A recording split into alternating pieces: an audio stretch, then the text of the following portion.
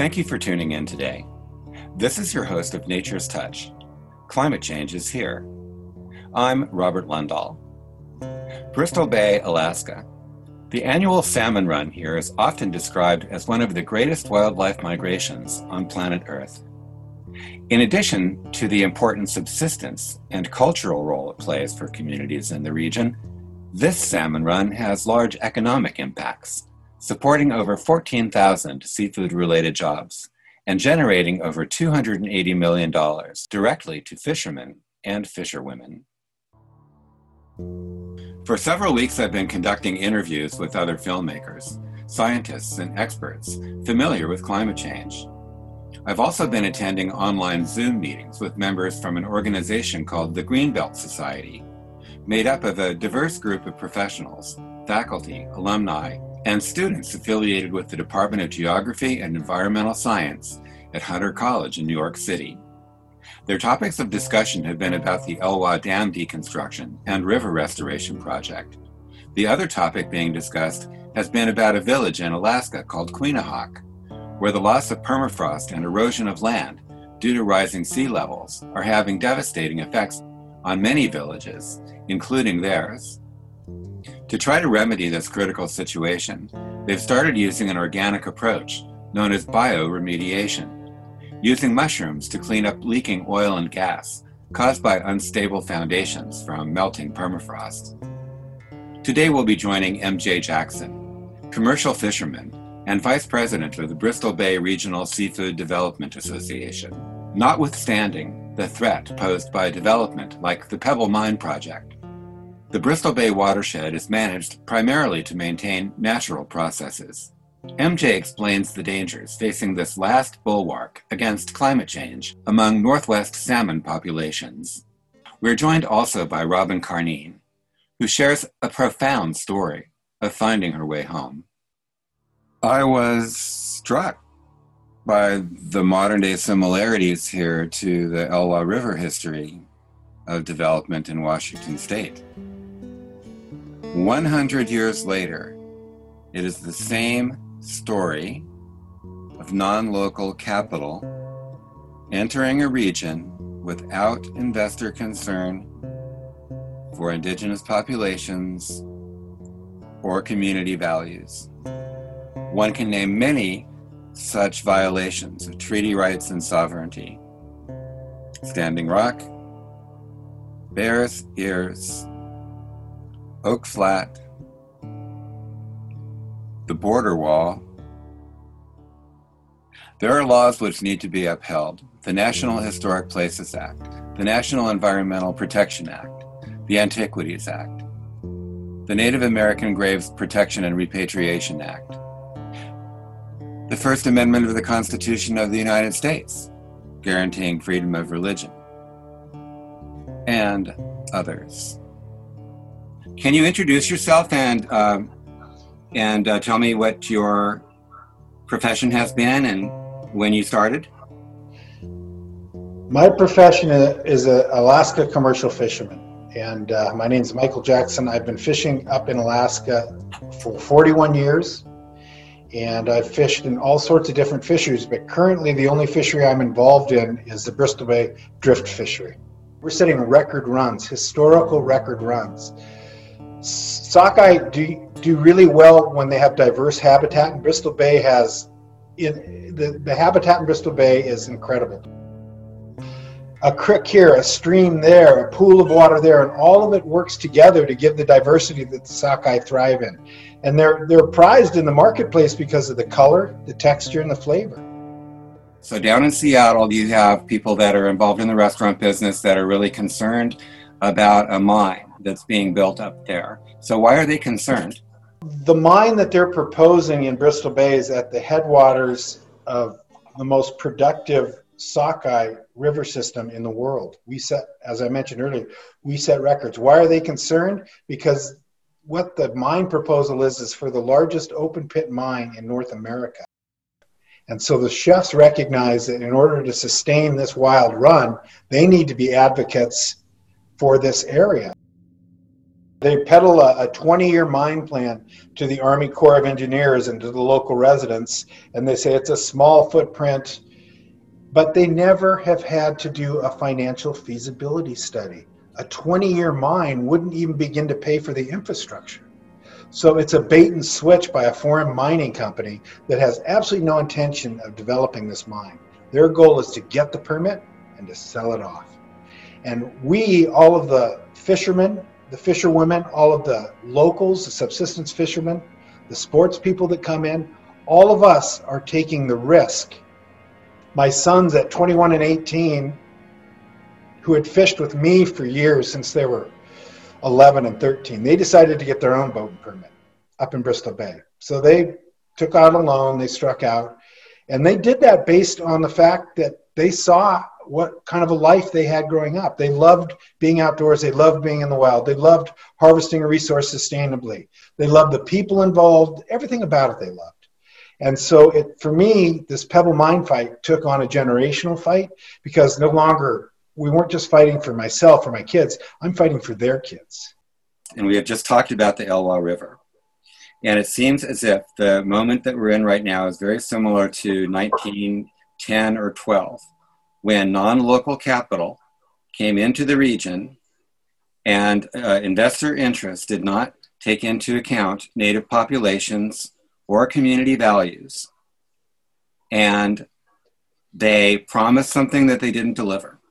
They promised that they would put in fish ladders when the dam went in, but they did not have the technological expertise to build those fish ladders. That was actually the basis of the hatchery system in Washington. That was the precedent. So it didn't really take much to set a long-term precedent that affected many, many rivers. And the trade-off is, what, has it been 100 years now? It has been 110. Trading cheap energy for a sustainable resource, which is exactly what they want to do with the Pebble Mine in Bristol Bay.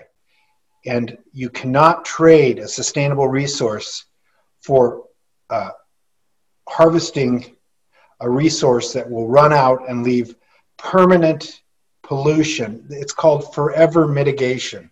You have to mitigate that tailings pond forever. Dude, you're so right. This is like all my films rolled up into one, the way you're talking about. Because I went down to the Mojave, and they're building solar energy projects, or had been building them the last 5-10 years. Meaning they're taking 5 to 10 square miles of land and grading it. So there goes your ecosystem, there goes your carbon sink, there goes your biodiversity. And they're breaking, I don't know how many, countless laws. It seems to be an economic structure that is defeating environmental values at almost every turn in the United States. It's environmental alcoholism. This time will be different. And unfortunately, the governor of the state of Alaska is resource driven. You're trading off a way of life for a perceived convenience or perceived wealth that's short term. More taxes into the coffers and more money. And for me, there's not more money. There's less money. When you have to pay forever remediation, you go backwards in a hurry. Look at the state of Washington. Why do you think Senators Cantwell and Senator Murray are leading the fight against Pebble Mine? They're leading the fight. You know why? Because they've seen what happened in Washington with the mines. So what I would tell people in New York City is it's no different than if they decided that Central Park really, really, really needed to be turned into a parking lot. And I'm sorry, but we know better. And it's really important that we do this. And the parking fees are going to go to this company that I own. And, I'm really sorry, but that's just the way it's going to be. Alaska is a resource extraction state, and they're all about trying to get the worth out of the land and the waters, fishing, mining, logging. But there's certain elements within those different resource extractions that recognize that they need to make it generational and sustainable. It's not just take it and run. It's, hey, look, we want to plant again. We want to keep fishing here. So I think there's an increasing awareness about the environmental stewardship. And I think the youthful generation, like my sons and kids, young men and women their age, they recognize that that's where they fit in, is kind of shepherding that environmental stewardship and finding a voice for that. So you're fishing, and sometimes the fish are just in one area, a really small area. And so you're all forced to compete in close quarters to get these fish because they don't line up and take numbers like at an ice cream store. They're trying to get up the stream to go do their jobs. And your job is to intercept them. So it can be absolutely crazy in how quick things happen and how fast the fish move through. So you have to have your gear properly maintained. You have to have your crew well fed, rested, right attitude. It's just everyone's operating at peak levels. So it's a crucible. You really have to stay focused and be prepared. And a lot of people they don't function well with that sort of thing, but I'm so old and I've done it for so long that for me it's second nature.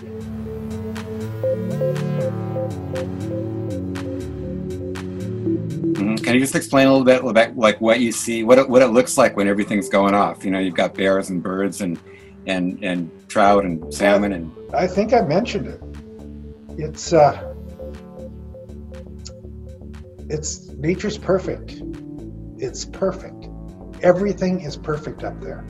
The birds that flock in the light, and it's dark and then it's light, and at the same time you're seeing a whale jump, and then at the same time the seals are feeding along your net. As the fish are jumping, and the light's absolutely amazing. It's just nature at its perfect height. Everything is perfect, as it should be. How can we interrupt that? How can we change that? I'm hoping probably deny the permit, and then it goes to lawyer land. So we don't have permanent protections. We've got short-term protections with the Clean Water Act that we can go after. We're trying to get permanent protections.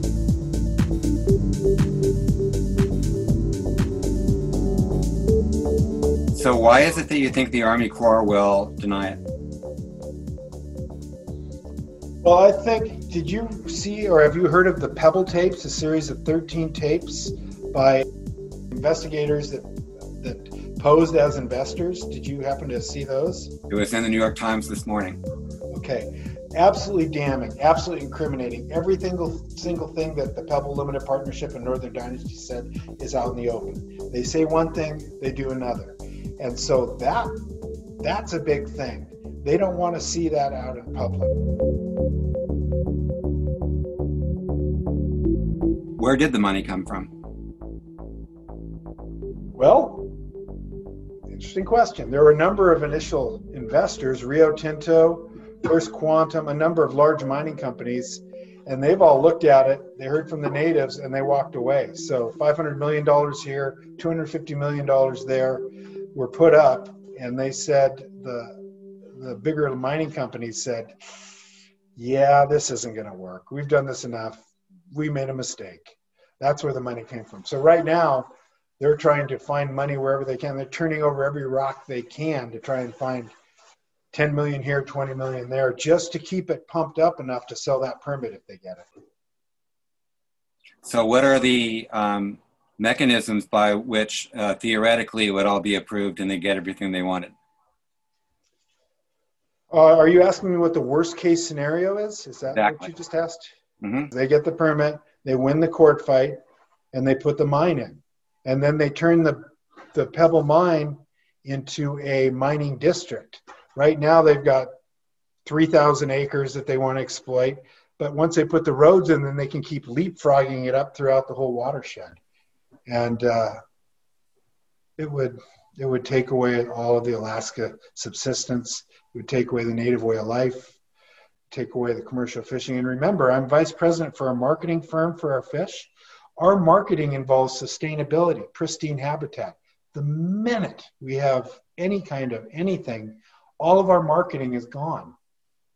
Everything. It's complete. Our valuation of our fishery drops in half at best. So it's a real threat on a number of levels. On Wednesday, November 25th, 2020, the U.S. Army Corps of Engineers issued a record of decision for the proposed Pebble mine. denying the Canadian Mining Company its most important federal permit needed to dig in the headwaters of Bristol Bay, Alaska. Could you start at the beginning and introduce yourself and tell everyone who you are and how we got here? Sure. My name is Robin Carnine, and thank you so much for including me in this project that you're working on. And I am sitting on the Swinomish Indian Reservation in Lackawanna, Washington, which is my tribal affiliation. I'm an enrolled tribal member, and I've been here about 16 years. I was originally from Northern California, which is where my Swinomish grandmother relocated to under a government program that was supposed to make her life better, and it did not. Unfortunately, she ended up in San Francisco, and she died about a year before I was born. And we've been looking for our tribe ever since. And all my mom knew, what my grandma Margie Williams told her, is all she can remember is it had Ish in the name of the tribe. Through radio, the magic of radio, and my path of being a journalist and a radio show host and producer, I found my way home. And it was mainly because of Ray Freiberg, who I interviewed from Tulalip. And I was interested in him because we were just friends on the internet. It was through, there was a program called ICQ. It was kind of like Facebook, you know, so there was like thousands of chat rooms. Join up and, you know, talk and socialize with each other. And a roommate of mine at the time in Northern California, he introduced me to being on a computer. I thought I'd never touched one in my life. I was a big outdoor park ranger kind of person. I thought, oh, I don't need that stuff, you know. Anyway, my roommate Randy introduced me to the internet and ICQ, and I just randomly picked a room, and Ray Freiberg happened to be the host of it. So for 5 years, we were friends, and he told me they were going overseas to dance with their dance group, a beautiful dance group that they have. And so I interviewed him about that, and we just stayed friends. And then my mom ended up moving from Oregon to live with me and my boys at one point, and she was trying to get on disability, and so you have to have all this paperwork. And she happened to have Margie's birth certificate that I had never seen before. And I looked at it and I'm like, Lackawanna, Washington. I'm going to ask Ray how far that is from his reservation. Maybe there's a clue there, because my mom had been doing genealogy as well.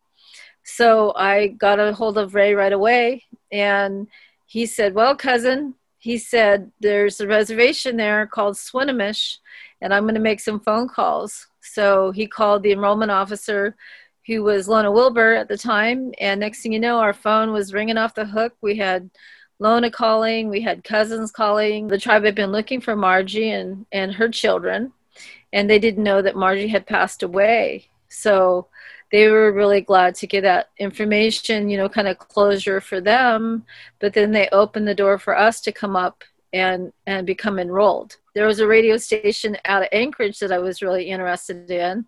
But when this door opened, I thought all I've ever wanted to do was know my tribe, know my people, know my culture. And all the things I'm doing here in California, I can carry those up and help my own tribe, you know, as far as, you know, talking about Native Americans and our rights and the environment and all of those things. So I ended up moving up here 16 years ago and doing radio at the college, at KSVR College, for about 4 years.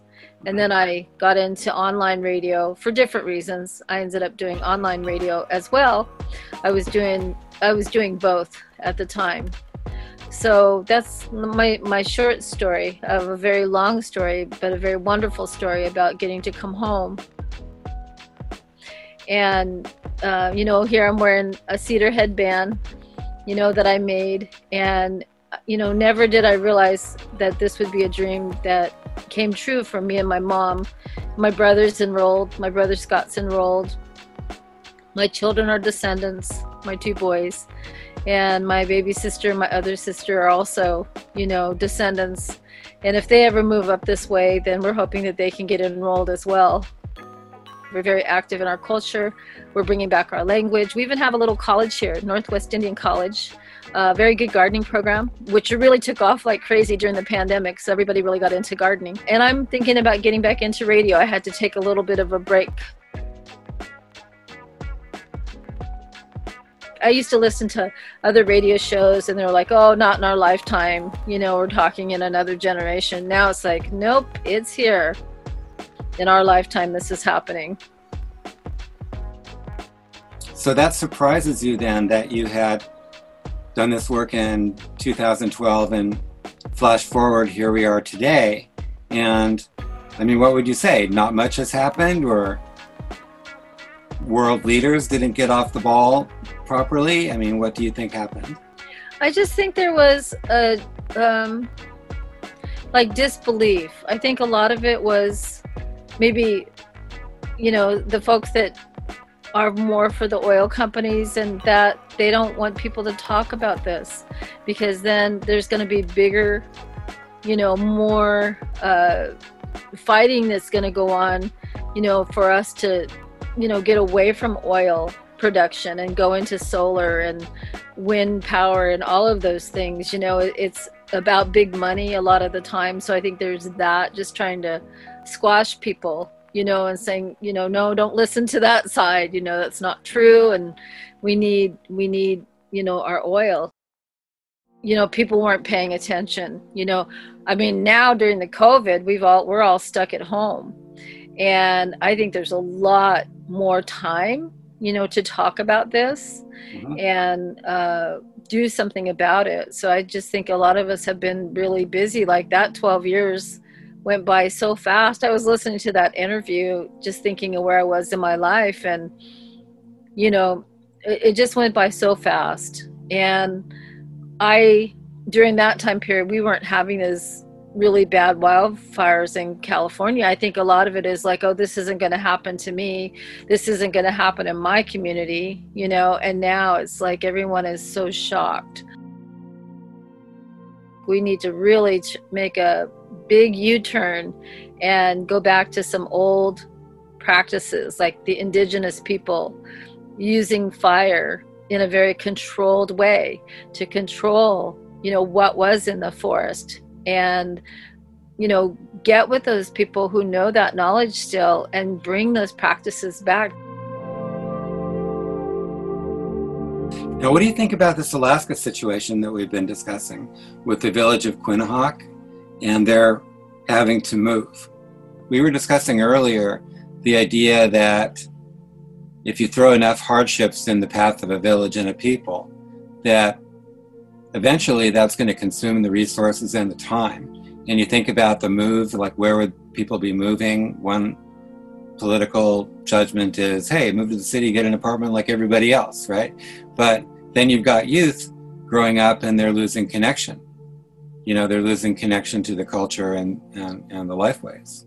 So can you just talk a little bit about that, about how you feel about that? Referring back to my introduction with my grandmother, she was promised a better life. She could pick whatever city she wanted to go live in. And it was a disaster. She moved off the reservation and she lost everything. She lost her language. She lost, her relatives, her connection to her relatives for 40 years, 60 years, however long it took for my mom and I to come back. It's not good. I know they have to move because it's dangerous. They're going to get flooded. I understand that, but how do you preserve, generation after generation after hundreds of years of culture, hundreds of years of that connection, to that land? Because I'm worried, because what happened to my grandma, she's just one story of a person that moved away, You know, nobody knew who she was in San Francisco. Like, even growing up, like, I was always looking around for somebody who looked like me. You know, people are always asking me if I was Japanese or Mexican or, you know, whatever. And I could never really answer them. I could just say I was Native American, but I don't know what tribe I belonged to. And they were talking about, like, some people get dropped off of base roles after so many times. Like, we were so lucky that we showed up when we did, because we may never have known that we were Swinomish. But I can tell you, in my DNA, since I've come home, I know how to weave cedar. I know how to paddle a canoe. The Aleutian village I was telling you about, when I interviewed Larry McCurliffe from up on the island that he was from, he was saying that the younger people were leaving because they were having to go further and further away to get sustenance, you know, to hunt the seals. And because it was just taking so long, that a lot of the young people just gave up and did move to, like, Anchorage, and did move to the cities, you know, to try to make a living, to help the people back in their village. And so that disconnect just is happening. You know, then the elders are passing away, and all of those teachings are just going to disappear. And that's the part that makes me sad. And so a piece of this is the global warming and the climate change. If that wasn't going on as fast as it was, I know nature is nature, but as fast as it's happening, I just hope that we have time, you know, to preserve some of these things before they disappear. And I'm really interested in the way that the intervention is happening and the remedies are happening. So I was really excited to hear about the mushrooms. I thought, wow, this is really wonderful. Everyone needs to know about this. This is what I'm talking about, you know? For more information about cleaning toxic soils with mushrooms and fungi, visit http://theremediators.com. This is Robin Carneen of Namapa First Peoples Radio. Thanks for sitting by our campfire at Nature's Touch.